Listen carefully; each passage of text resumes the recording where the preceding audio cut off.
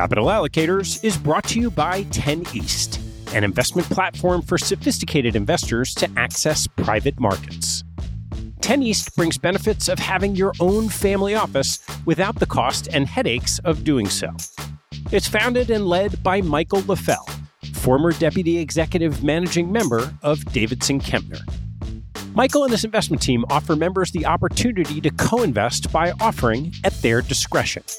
Michael and his team source, diligence, and commit material personal capital to each investment.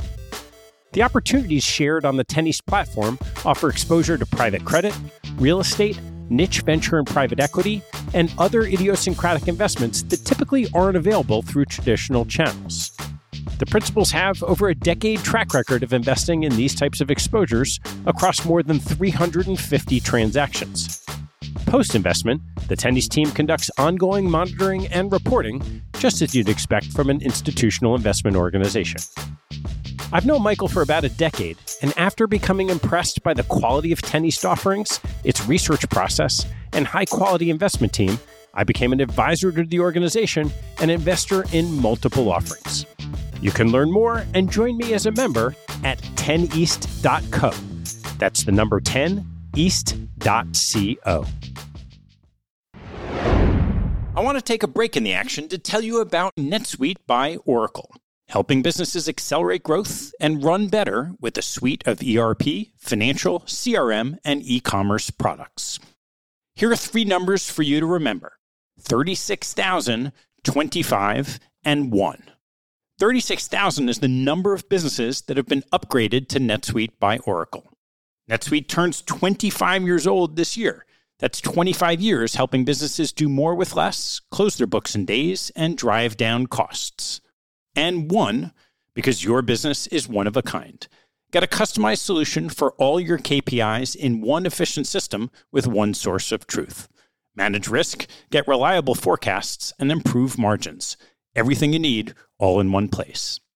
Right now, download NetSuite's popular KPI checklist designed to give you consistently excellent performance, absolutely free at netsuite.com/allocators. That's netsuite.com/allocators to get your own KPI checklist. netsuite.com/allocators.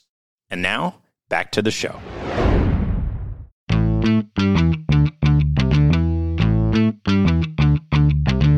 Hello, I'm Ted Seides, and this is Capital Allocators.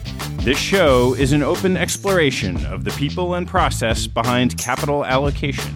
Through conversations with leaders in the money game, we learn how these holders of the keys to the kingdom allocate their time and their capital. You can join our mailing list and access premium content at capitalallocators.com. My guest on today's show is Sachin Khajuria, a former partner at Apollo and 25-year veteran of private equity who recently authored 2 in 20, a fantastic insider's account of the private equity industry. Our conversation covers Sachin's rationale for writing 2 in 20, the strengths of private equity, areas for improvement, and needs for change.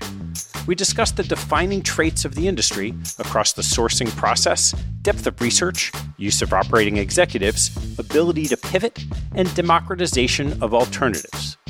We close by discussing opportunities and risks going forward and Sachin's application of his insights to investing at his family office. Before we get going, we're just 2 episodes away from the end of Season 1 of Private Equity Deals. If you're an allocator, private equity manager, banker, or a student of deals or businesses, this show is for you. Search for Private Equity Deals on your favorite podcast player and subscribe. As soon as you do, you'll get a chance to listen to Advent International's star Trisha Glynn discussing a corporate carve-out. Please enjoy my conversation with Sachin Khajuria. Sachin, great to see you. Great to be here. Thank you, Ted. Well, why don't we talk about your background that led you to writing this book? So I'm an investor, 25 years as a partner at Apollo. I'm now a limited partner at a number of firms managing my family office. And prior to that, I spent a few years in investment banking at the start of my career, but mostly an investor for most of my life. And it struck me that a lot of my friends who are doing great in their own professions, medicine perhaps, or academics or what have you, started to invest as they progressed in their own careers for their retirement, for their life goals and so on. And yet for some reason, they didn't really understand or have heard much about private equity, even if they came across it in a professional context. And so it occurred to me over the years, we should try to get more people with a baseline level of understanding of private equity, not necessarily from an academic, technical point of view, and probably not even taking sides, but more about what is it really like on the inside as someone who's in the GPs, as well as an LP, and now, of course, an LP across multiple firms. And that's what led me to the idea of writing this book, which really should be for everybody who either has a pension or a retirement plan that may be going into private equity or may meet private equity in their business. So from taking your experience over those years into writing this book to show the inside of how these work, what was your perspective going in? Constructive, because I believe in what I'm writing. So constructive but realistic. And the way I would describe it, Ted, is trying to hold a mirror to the industry. What are the good things you see as we all look in the mirror? Hopefully a few good things. Probably a lot of things that we wish were better. And maybe a couple of things that we wish just weren't there. And so when you look at it from that kind of lens, holding a mirror to the industry, much like the industry does when it looks at a target, looks at a company to invest in. It's not just looking at all the bad stuff or the good stuff. It's trying to get to the truth of what do we really see? Do we see a business that has strengths? What are they? What are the things that could be done better? What are the weaknesses?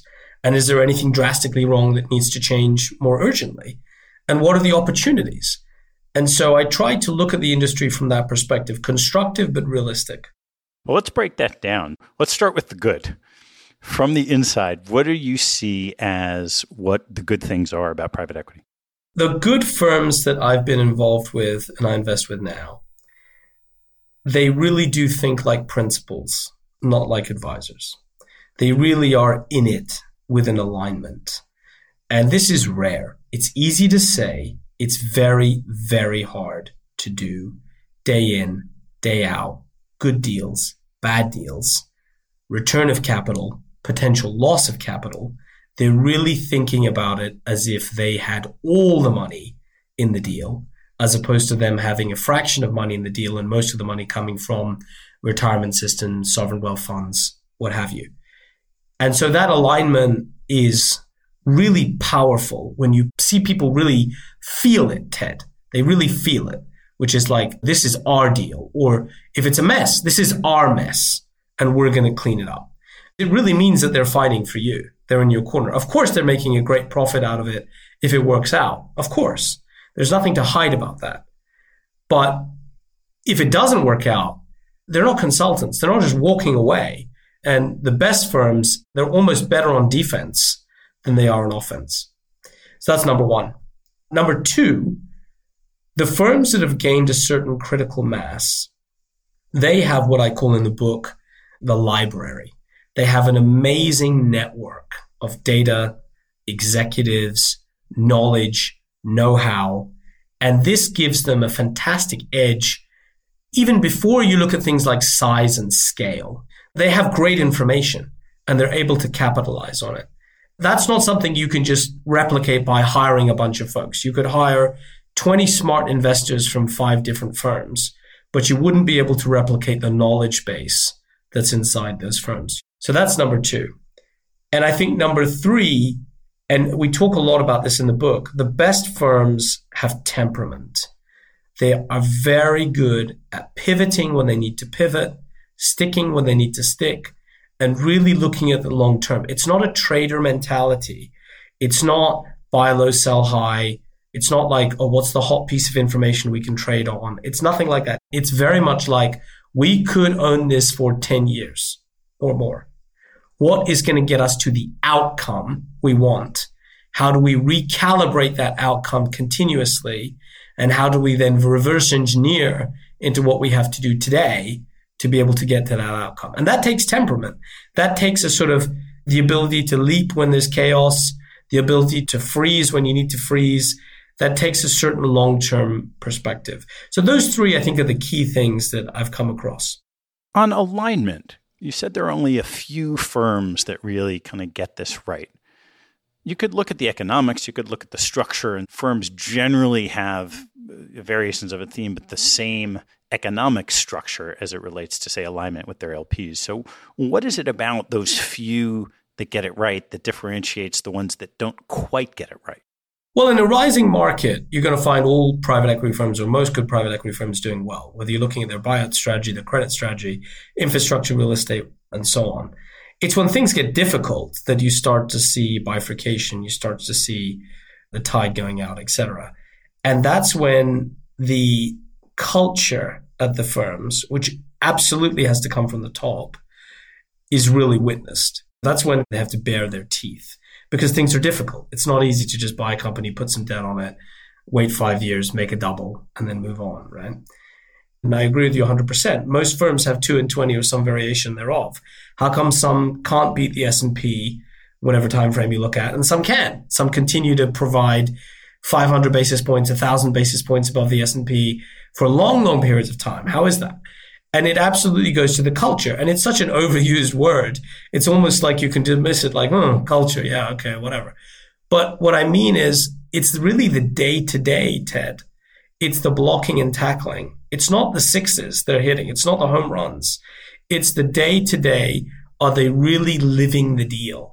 And that comes from the folks at the top who've probably been around a long time, or if they've been trained by the founders of these firms. They breathe it, really. That is what makes the 2 and 20 work.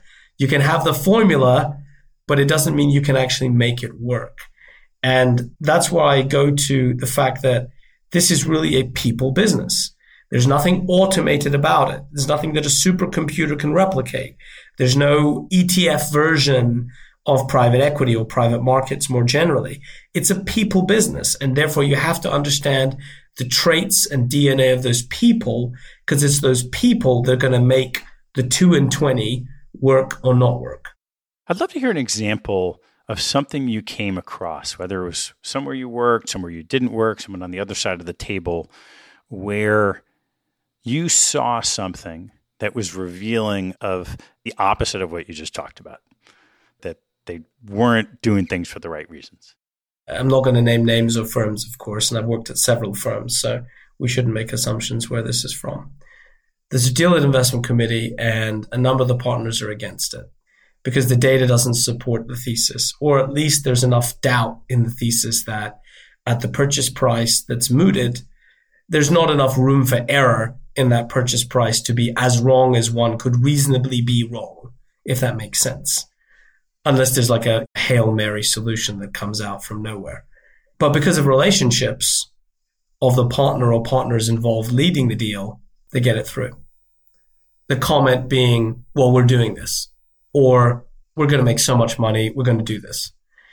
And that did reveal to me, you're basically bypassing the best bit of the firm and the culture to get the deal done. Now, fortunately, I must say, extremely rare. But also, equally, unfortunately, in both cases resulted in a very poor outcome, in fact, capital loss. I'd love to touch on this relationship between the library, as you said, all these resources, and just the size of the firm. Sure. It has multiple dimensions. So first, let's look at not necessarily size, but scope and scale. If you do one strategy, if you're a one-trick pony, even if you're amazing at it, you're going to limit yourself in scale until you start to do other things. We've seen that. Go back to the beginning of my career. You had TPG, you had KKR, you had Apollo, you have Blackstone, you have so many amazing firms. Not all of them were the same size or had the same CAGR 25 years later. And so when you look at that, you see one of the reasons that some of the firms grew much more powerfully than others did was, yes, their core strategy worked out well, but they also diversified. They went into other things that they either knew and did more of, or they hired great talent from the outside to merge with their own culture and pursue a new set of strategies too. So they may have gone into life sciences or infrastructure or more credit. And the more products you have on offer, the more there's on the menu, the more you learn about the ingredients, the more you learn about the flavors, if you will. And so the more strategies you're running, the different kind of information you get, but also the different lens of information you get. You could be a supplier to a particular industry in your credit business, but in the equity of a competitor in your buyout business.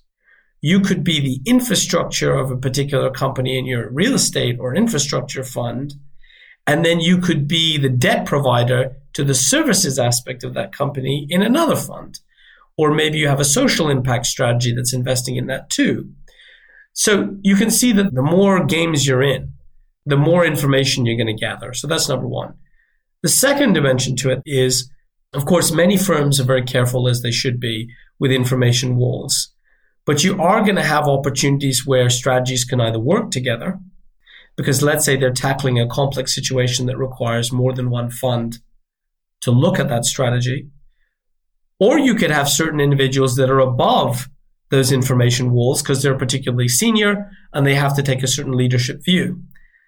And when you have that ability, that flexibility, I would say, to either look at multiple strategies on the same deal or involve people who sit above the wall, that also gives a different kind of learning and perspective.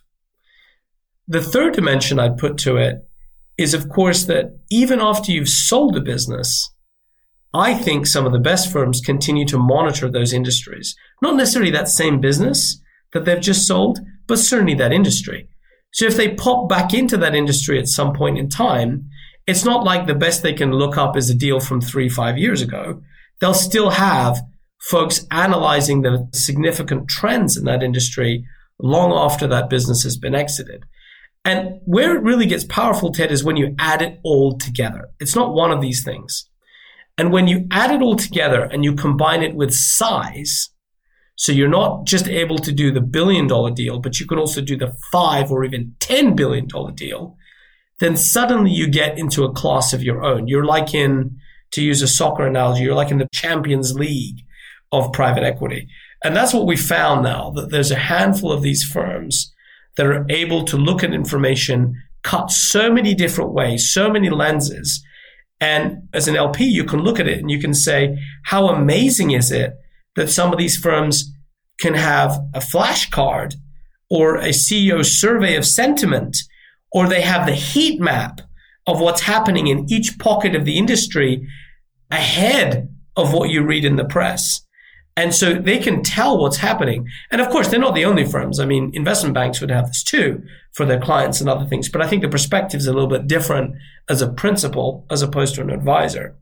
And so this, I think, is a huge information advantage because not only does it help you scout for new opportunities, it also helps you, I think, defend your existing investments better if you know what's coming down the road. I'm curious to ask what your view is of, let's just say, the mid-market, because a lot of these advantages you're espousing accrue to larger players. You get more breadth, more scale, more resources, more information. What's your sense of the investment prospects of the larger mega caps with all these resources compared to, say, the mid-market? So I think the ones that do things really well, in my view, are able to adapt very quickly to changing environments, whether it's higher inflation and interest rates, slower macro, dislocation, 1-in-100-year events like COVID. And so I think that although they'll find blips, they'll find certain investments don't do well. In general, across a particular strategy or fund, they're going to do quite well. And this is why with the previous question, I started with the strategies they run rather than necessarily the size. I think it's not necessarily just size is the driver. I think it's the people, Ted.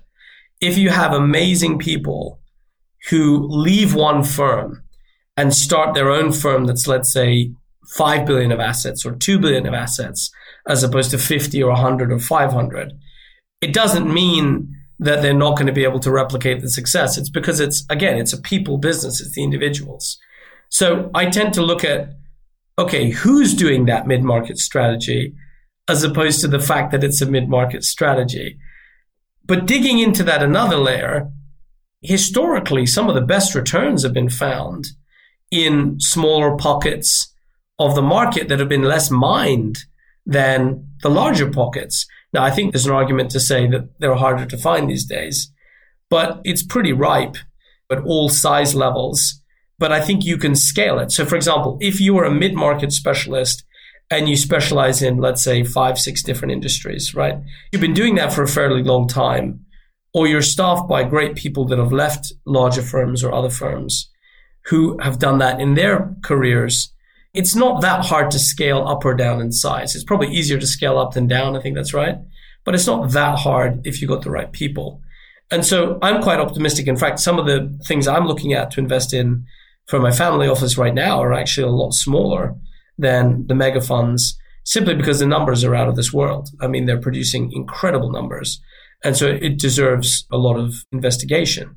I will say, however, that in the mid-market, I think you got to be more careful because there are a lot of copycat kind of funds which do exist in the mid-market that you do find at the higher end, but I think is perhaps more prevalent in the mid-market. I'm not sure that's too controversial to say that. But I look at the people and I look at the numbers, and I think all those things are applicable in the mid-market if you got the right folks involved. As you were writing the stories in this book, what occurred to you that you said, look, there are things that are good with private equity, the things that could be better and the things that aren't there. What's some things that you see that you think could be better? It has so many aspects. I think number one, and we should just get it out there because I saw that in the reaction to the book, we had generally some very good reviews, but we also had some comments from people that were at reputable publications, but they just hate private equity. I think number one, the industry can do a better job of presenting itself. I think in general, the industry has done a much better job in recent years of, emphasizing the positives it does for communities, for diversity, for all the right things, for the environment, social investing. But I think it could do an even better job. And I think the reason that would be helpful is that there will be less noise around the industry so they can kind of get on with their jobs, right? So I think that's number one.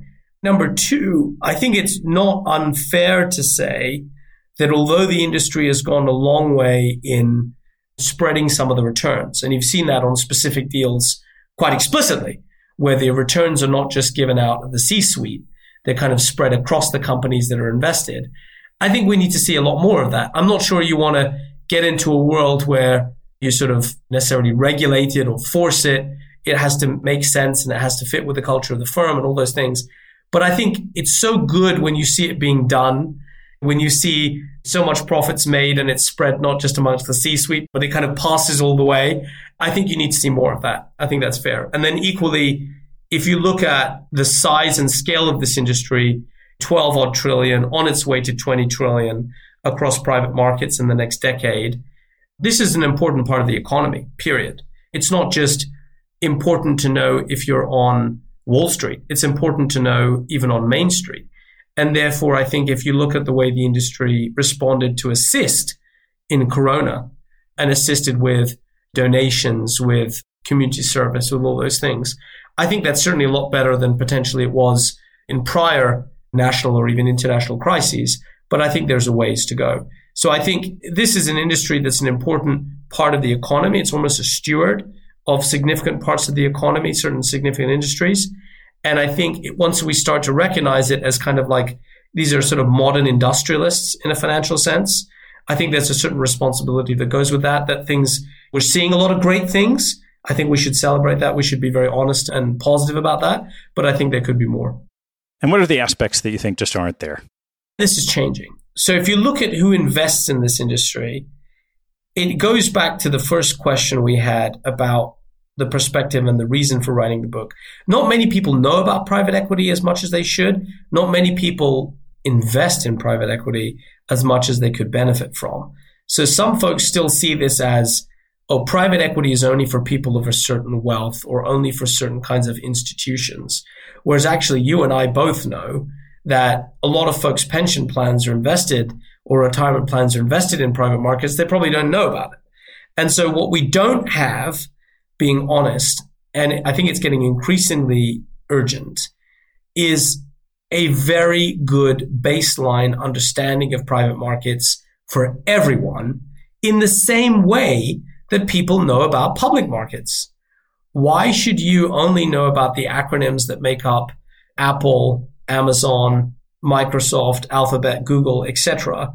You need to, as somebody with a retirement account, know about Blackstone, Carlyle, etc. You should, because these are kind of the equivalent of those big tech names that I talked about. It's big finance, or it's what I call, mainstream active asset management. And so that is just missing, because if you asked most folks who maybe dabble a bit in their pension, or they keep an eye on their pension, or maybe even they're slightly active investors, they do a little bit of stock trading, they'll have a sense of should I be buying Disney? Should I be buying Apple? Should I be doing this? And then you say, well, what about private equity? No, got no idea. But the check sizes are getting smaller, Ted. It's not just multi-million-dollar tickets. There are $50,000 tickets. There are $20,000 tickets. There are now $10,000 tickets coming out. And it's not fully available to retail, but it's coming. And so I think ahead of that, there should be education for everybody. And again, I think that what that will do, in addition to better public relations, better communication, it'll lower the noise and it'll help people find private equity more accessible. And that's what I think is missing at the moment. I'd love to dive into some of your thoughts being inside the industry on aspects of the process. So on sourcing of deals, you hear a lot about the word proprietary. Everyone wants a proprietary deal. What did you see being inside the industry of how deals actually get sourced? It's a fantastic question. I think the reality is that firms of a certain reputation, so firms which are well known, of which there are many, many firms, and certainly firms of a certain size, certainly as soon as you start to do deals which are like $1 billion per deal or more, right? It's hard to say that no one else will ever look at that deal other than you between the time the idea comes up and you closing the deal. No one's ever going to look at that deal, ever. It's going to be totally under the radar screen, and no one is ever going to even have any idea that it's happening. It's a total surprise, okay? That's very difficult. Why is that difficult? Well, let's start with the seller. The seller probably has some obligation to stockholders, to their investors, to actually check that the terms are good terms. And so at some stage, they will probably need to hire an investment bank or themselves or some other broker or something to check that what they're doing makes sense. We're carving out this business. We're selling it to a unit of Carlyle or whatever. Is that the right price? Is that, well, then their advisor will be like, well, have you checked with anyone else? And they say, well, no, we decided not to check anything with anybody. I mean, that doesn't really fly. And so I think there's a certain recognition that you're going to have competition at some stage. But if you have competition at the stage where you have been sufficiently ahead of the game, you've followed that industry for a long time, you've possibly looked at that industry through multiple lenses, the credit lens, the infrastructure lens, the real estate lens. Maybe you owned the business before or its competitor. Maybe you looked at the business and backed away, or maybe you were beaten at buying business because somebody else paid a higher price. Or maybe you're buying it out of bankruptcy and you'd looked at it previously when the company was not in financial difficulty. If you're ahead of the game, then you developed, I would say, an edge. And it's that edge that counts rather than necessarily getting so hung up on the fact that it's proprietary. That's number one. Number two, there are ideas which are genuinely people of first movers. So the most obvious and probably the most important, I would think, in the last decade is financial services. The firms that looked at insurance, banks, ahead of everybody else have found that most folks at the similar scale have copied them since. And that tells you something. They had an edge. They had an advantage. It was proprietary. They had an idea. At the time they did their first, second, or third deals, they were ahead of the competition. And they've probably continued to evolve such that others, even if they are copying them, maybe those folks are now doing insurance 2.0, 3.0, 4.0 rather than insurance 1.0, right? Similar with energy. A lot of people, when I started investing, were looking at energy in a certain way. Then a bunch of people started to do energy in another way. And it was really pretty pioneering. The same thing, let's say, in pharma, buying drugs which are ex-patent or funding new kinds of drugs in life sciences. Or another great example, actually, probably another enormous one of the last 20 years is infrastructure. The folks in Australia had this idea to do infrastructure, toll roads, airports, towers, when everyone else thought it was a crazy idea, frankly speaking. And I saw it firsthand. Like, what are you talking about? You can't use project finance principles. This is a leveraged buyout. You've got to use high yield bonds. What are you talking about? You can't do that. So there are firms that have proprietary ideas. At the time they've consummated almost any of their deals, closed any of their deals, they're going to have competition. But it's about being ahead sufficiently, either in the idea or in the preparation, or ideally both, that actually you have the best chance of winning. Unless, Ted, somebody overpays so badly that you'd actually rather they bought it, and then you'll maybe see it the second time round. You talked in the book about the exhaustiveness of the research process that goes into finding these deals. And I'd love for you to give some color on what that looks like.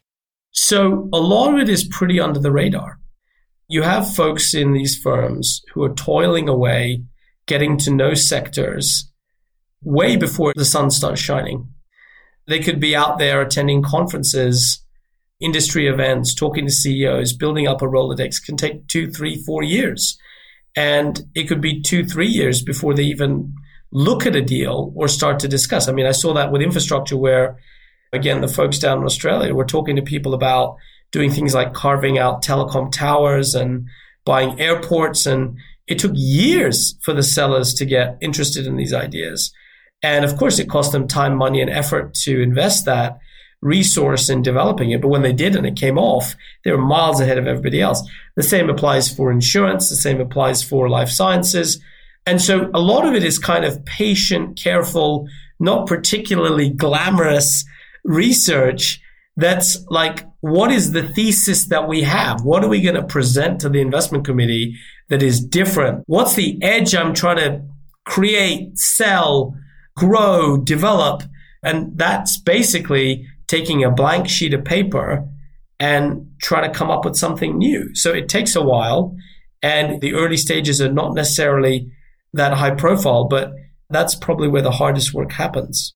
The use of operating executives is far more ubiquitous than it was some time ago.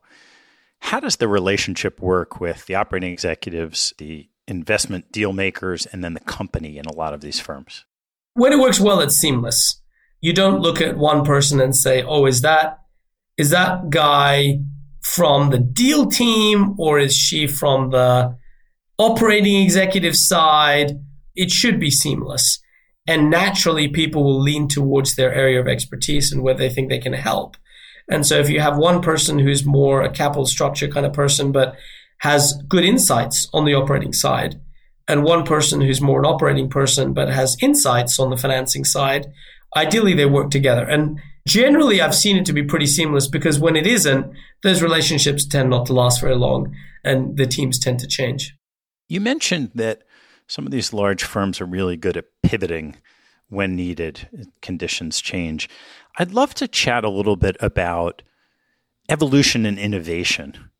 We've seen, for example, growth equity become a huge thing in the private equity community, where if you went back 20 years, it was a lot more just cash flow generative businesses on leverage only. Now, probably both. Love to hear your thoughts on what's changed over time and then how that's happened within the firms.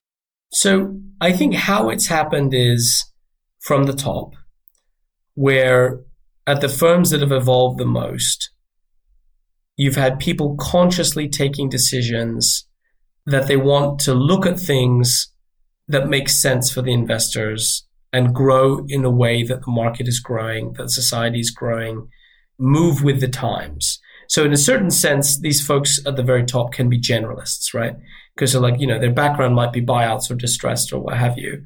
But then they look at it and like, well, you know what, we really need to get into performing credit, because we know a lot about distressed credit, but actually performing credit makes a lot of sense now, or the other way around. And so it starts at the top with an openness to grow. And that's a little bit of an emotional decision as well, because if you don't have personal expertise in the areas you want to grow, you've got to bring people in. And you've got to make sure that works, that fits. And sometimes there are tough starts and there are restarts and there are hires that don't work out and there are teams that don't work out. I mean, we've seen it all. It's perfectly normal. It can happen in any industry. And so I think that intellectual open-mindedness is what starts. You then have a sort of emotional acceptance that you got to, hire and bring people into your culture, your firm, and integrate people and learn from their culture as they come in and so on. And as that happens, you find that typically the firms merge a bit of their own DNA with the culture and expertise of who's coming in. So let's say a firm that does buyouts and credit starts to look at infrastructure. It'll take a person or two from the outside and they'll work alongside somebody from the inside. And that's how you get that meld of here's an amalgam of what we do well and what you do well, but let's do this new thing in our way so we can understand it. And sure, it can continue to evolve. Absolutely. And it also needs to be sellable to investors, right? Because if you're going to go out and raise capital and the firm has never done that before and hired people coming in, it probably looks better and it makes a lot more sense, of course, to look like a joint effort rather than necessarily like buying a unit coming in from the outside. And we've seen that evolution right throughout. So that's when it's kind of like a step away from what the firm is doing already. And then you have natural evolution. We talked about financial services. You have firms that are going into the pension space or going into aircraft leasing. They're doing performing credit and they start doing private credit. This kind of white space that is either left behind by the Wall Street banks, as we've seen since the financial crisis, or just space that's generated by these firms to say, well, listen, we're doing stuff which is adjacent to this sector. It's not that much of a stretch for us to learn about it and try to do some stuff in this sector too. And those are areas where you don't necessarily need to hire a whole team. You may hire 1 or 2 people, but you need to sort of ease your way in through research. And so that's why we've seen today that, private equity, to be honest, Ted, is very much mainstream. It's in everything from not just, the big industries in the economy that you know about, chemicals, energy, aerospace, defense, telecom, financial services. It's also in lots of things that you don't associate with private equity. It's in dating apps. It's in cybersecurity. It's in college textbooks. It's in nurseries. It's in, to take a recent movie, it's in the Top Gun fighter jet training school. It's everywhere. It's in Chelsea Football Club. And so this is how it's kind of moved. And as private equity starts to sort of mirror the economy, it goes alongside what I've been saying with there should be a general understanding of private equity because private equity has permeated not just Wall Street, but also Main Street. So having sat on both sides of the fence of GP and LP, what are the things that you think you either don't have the information to understand or just misunderstood by those on the LP side that haven't sat inside the sausage factory at the GP? I wouldn't say I've met many LPs who just don't understand, but I think it's a different thing to know how deals work and to read the presentations and attend the conferences than necessarily seeing how it happens day to day. I'm not sure they need to necessarily see it day to day because otherwise, to a certain extent, Ted, they'd be working there, right? But I think the way I'd put it is that what I hope is increasingly appreciated is that private equity professionals do eat what they cook. They do act with an alignment. And I think it's one of those things that's kind of so obvious and easy to say and to point out, but until you've really seen it work at every hour of the day, it can be hard to sort of remember or even in some cases believe. And so I think the best way to evidence it, of course, is the results.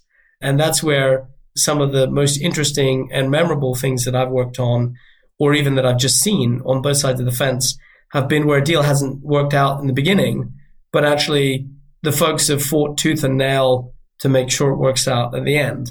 That's not something that an ETF can do, Ted. That's not something that is going to work out in the passive markets. It's only going to happen with passive management. It's only going to happen with highly active management.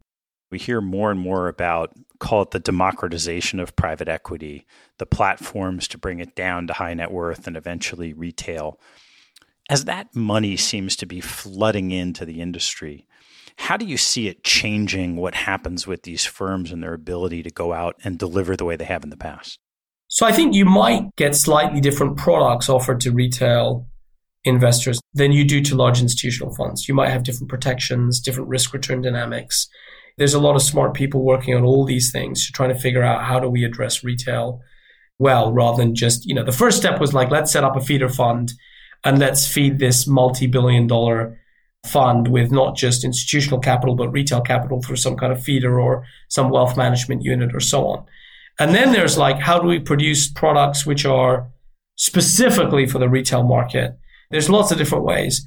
And I think what you'll find is that as the menu available to retail grows, you'll find firms tend to emphasize or de-emphasize what's important to the end investor. So if you have, for example, certain retail funds which they want to emphasize the social investing component even more, you'll find that the strategy offered to them is different than, let's say, other investors. That's a possibility. The other way it could change the firms, I think, and I think this is very positive, is that as soon as we reach that tipping point where it's no longer Wall Street serving a bit of Main Street, but it's Wall Street and Main Street are kind of the same thing.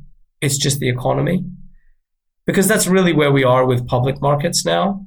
If you're an investor in Apple or Disney or any of these other great stocks, you're not thinking like, oh, I'm going into a Wall Street product. You know what the company is, you know what it does. And I think not too far in the future, probably next decade or so, where people start to say, yeah, I'm invested in buyouts. And someone's like, what do you mean buyouts? What are buyouts? Well, I put, $10,000 into this buyout fund that kind of buys companies. It keeps them private, so you don't get the daily share price movement. Maybe I don't understand everything about it, but they basically add some leverage to it and they try and sell the companies after 5-10 years. And I get a profit off it and they take some of the profit for themselves. So, the more everyday the lexicon, the language becomes, the more the firms will become themselves every day. And you're starting to see it. If you looked at the websites today of the major firms versus those same websites even 5 years ago, it's not even close. Okay. You have continuous disclosure on social impact investing, on diversity, on impact in the community. Our mission is to serve everybody kind of thing. It's not, there were times when a lot of these firms didn't even have a website. And so as this migration has happened from small private partnerships to private partnerships managing large pools of money, to in many cases public companies, corporations, to now corporations managing both institutional and retail money, this democratization of finance, which is one of the key reasons that I wrote the book, it ends in a place where you realize that, these are just mainstream active managers. The difference is they're active. You've got passive investment, you have active investment.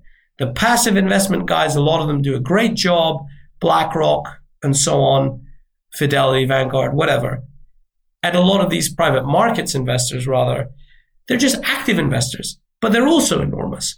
And so how do I construct my own portfolio that balances not just a bit of, let's say, treasuries and stocks and some real estate, but also introduces a bit of private markets into the pie chart so I can access all of these things in a way that makes sense for me. And that's what I would hope all investors can learn in the coming years, which is not just, oh, I got a pension, I got a retirement plan.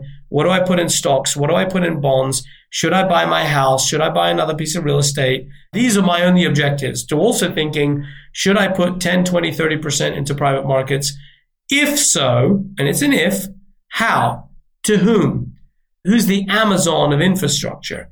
Who's the Apple of buyouts? Who's the Microsoft of distressed? That's what we really want people to get to.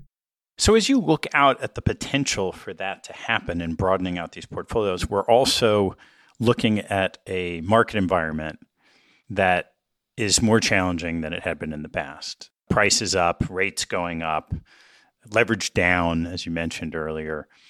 How do you think about, in your own investing, the opportunity set from here going forward? So right now, one of the best risk returns is in what I call hybrid capital, or some firms call it tactical opportunities, or things that have a lower possibility of default, right? The chance of losing money is lower, and perhaps you give up a bit of upside. That's quite a good risk return. If you can punch out 15% IRRs, even with inflation where it is, even with rates where there are, but the chance of you losing money is extremely low, that is a good risk return. I wouldn't have said that a number of years ago, when actually you could probably add 1,000 basis points to it if you're in the right buyout strategy. And a lot of buyouts these days, as we found in the financial crisis, are being done with less leverage, or in some cases, no leverage, temporarily, possibly. And so you have to pivot as a private investor. You have to pivot as an institutional investor. You have to pivot, frankly, as a pension fund too. You absolutely have to pivot, because the next 2, 3, 4, 5 years are not going to be the same as we've had either pre-COVID or even through COVID. And so I'm looking at those kinds of opportunities. So that's number one. Number two, let's recognize that a lot of things are a lot cheaper. Let's look at technology. If you look at a firm like a Silver Lake or another fantastic technology investing firm, the prices at which they're looking at today in the technology space, which is just about everything, right? It's just so much lower than it was a few years ago. So there's a slightly contrarian aspect of it too, where I think you've got to be careful how you size it. You don't want to go too large in your pie chart. But if you can size it right, looking at stuff that is just generally a lot cheaper and what makes sense in that, I find attractive. And then, of course, with inflation where it is, you look at assets that could be a natural inflation hedge. And some people have talked about doing more in infrastructure or more in real estate. And so I wouldn't say it's anything particularly revolutionary, but it's about actually doing it and then actually introducing a bit of it in your portfolio. And then conversely, it's about rotating out of stuff that maybe doesn't make sense anymore. So if you've got capital coming out of a fund that was a great strategy in the previous 5, 10 years, not necessarily just re-upping automatically, but also saying, well, let's be honest, are they really going to be able to deliver that? Or should I sit the next one out and come back in 5, 7 years' time? When you're looking at how you want to deploy capital in the space, how have you decided which funds to invest in, and maybe when to do deals versus invest in funds? So I think when it's a scale that I couldn't do as a private individual or through a family office, then obviously you're going to be looking at firms that can look at a certain, multi-billion-dollar scale. In the same way, there are firms that have certain expertise in things that I don't have a personal background in, or I have done a little bit of, but not enough to sort of feel, let me do this myself. It could be some more advanced areas of life sciences or commercial real estate or things like that. So I think it's a little bit self-selecting in a way. There are things that obviously don't make sense for me to do on my own. But I think when you look at things like distressed, when you look at individual credits, or you look at smaller buyouts, as we talked about before, there's a lot of things I see where actually what I'm being offered as an LP makes a lot less sense than me doing it to myself. Because, if you take a distressed fund or a credit fund, a lot of the things I've been offered, they're taking 10+% risk at least, but they're offering 6, 7. Doesn't make sense. And you're better off trying to create your own basket of whatever diversification you're comfortable with if you know how to do it. But I think, I'm not sure that's accessible for everybody, but I think, that's the way I've looked at it, is trying to sort of be honest and open about things that I just know I can't do. And then things that I have done previously and done for a long time, just sort of back myself and be brave enough to sort of do things on my own in that sense. And so far it's working out reasonably well. What are you most worried about with your investments and the strategies? I think, again, it goes back to people. You can't control who's hired, who moves on.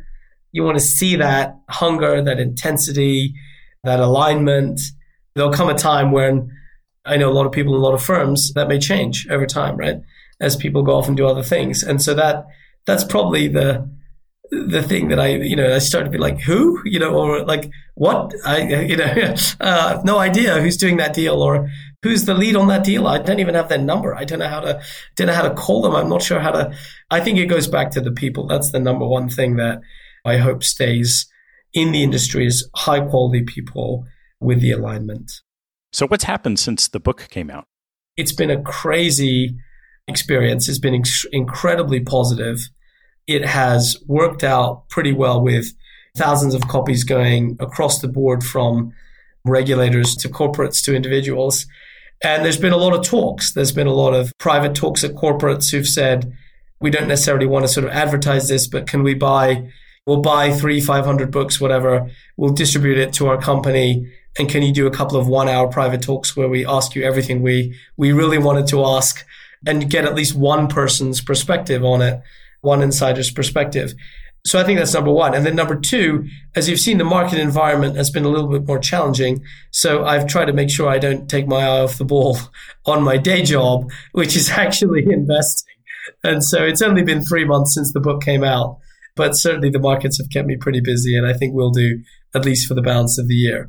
What I would very much hope, and we have started to talk about this with the publisher, with the agents, is some form of screen treatment or adaptation, because I think there are so many stories that have not been told and that would be very interesting and also fun for people to see. So I think 2 and 20 being on the screen, I think would be a lot of fun for everybody, and we'll see what happens.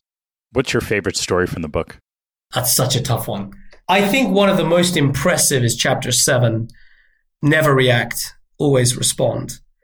And it's about a leader who is under pressure because of a number of crises and comes out with amazing temperament and manages just to turn things around and just go from strength to strength. There's a lot of sub-stories in that chapter you would have seen, but I think chapter 7 is one of my favorites.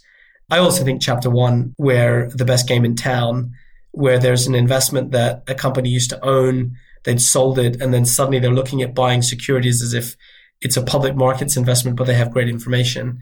That's another good story. And then I think at the end of the book, there's a chapter where the private equity firm actually looks to buy out assets from another firm that's in trouble. I think we're going to actually start to see a little bit of that. So that's something to think about for the future. Great. Well, Sachin, I can't let you go without asking a couple of fun closing questions. So what's your favorite hobby or activity outside of work and family? So increasingly it's tennis. And so outside of work, family, socializing, I picked up tennis in the pandemic, and as a great outdoor sport, not that much contact involved. I got to say I'm hooked. One of the things about writing a book is you actually start to read a lot more. So I've been reading a lot. I'd give you those two, reading and tennis. What's your biggest investment pet peeve? We alluded to it before. It's when people leading a deal have an ability to push something through based on relationships rather than merit. And it's very rare. Which 2 people have had the biggest impact on your professional life? The first founder I worked for, incredible man, exceptional talent. And he's seen the movie before so many times. He remains an enormous influence, and I'm incredibly grateful to have worked for him, with people around him. And then I would say the founders at the last firm I worked for, I think a lot of what they've done, 1 or 2 of them in particular, speaks for themselves. What teaching from your parents has most stayed with you? Oh, there's many. I would say a number of things related to basic values and right and wrong, justice, all those things. All of that applies to investing. I think more specific perhaps in this context, and I put a quote at the beginning of the book actually that is relevant here. It's a quote from a speech by Roosevelt. It's not the critic that counts. It's the person in the arena. It's the person who's trying. And even if they fail, at least they'll never fail being one of those folks who knows neither victory nor defeat. That's something that my parents told me in the very beginning. It's quite hard for a child to kind of grasp, maybe. But as I got older, I realized it's not the cricket that counts. It's the person in the arena. All right, last one. What life lesson have you learned that you wish you knew a lot earlier in life? I would say it's okay to keep things very simple and to just follow the plan. You don't need to elaborate. You don't need to get too distracted. If you have certain goals in life, certain objectives, just follow them. And the way I would put it is make a long list of what you think you want in your life and go after it. And only change it if you really want to change the list. Great. Sachin, thanks so much for sharing the stories. No, thank you. It's been a real pleasure, Ted. I'm very grateful. Thanks for listening to the show. If you like what you heard, hop on our website at capitalallocators.com, where you can access past shows, join our mailing list, and sign up for premium content. Have a good one, and see you next time.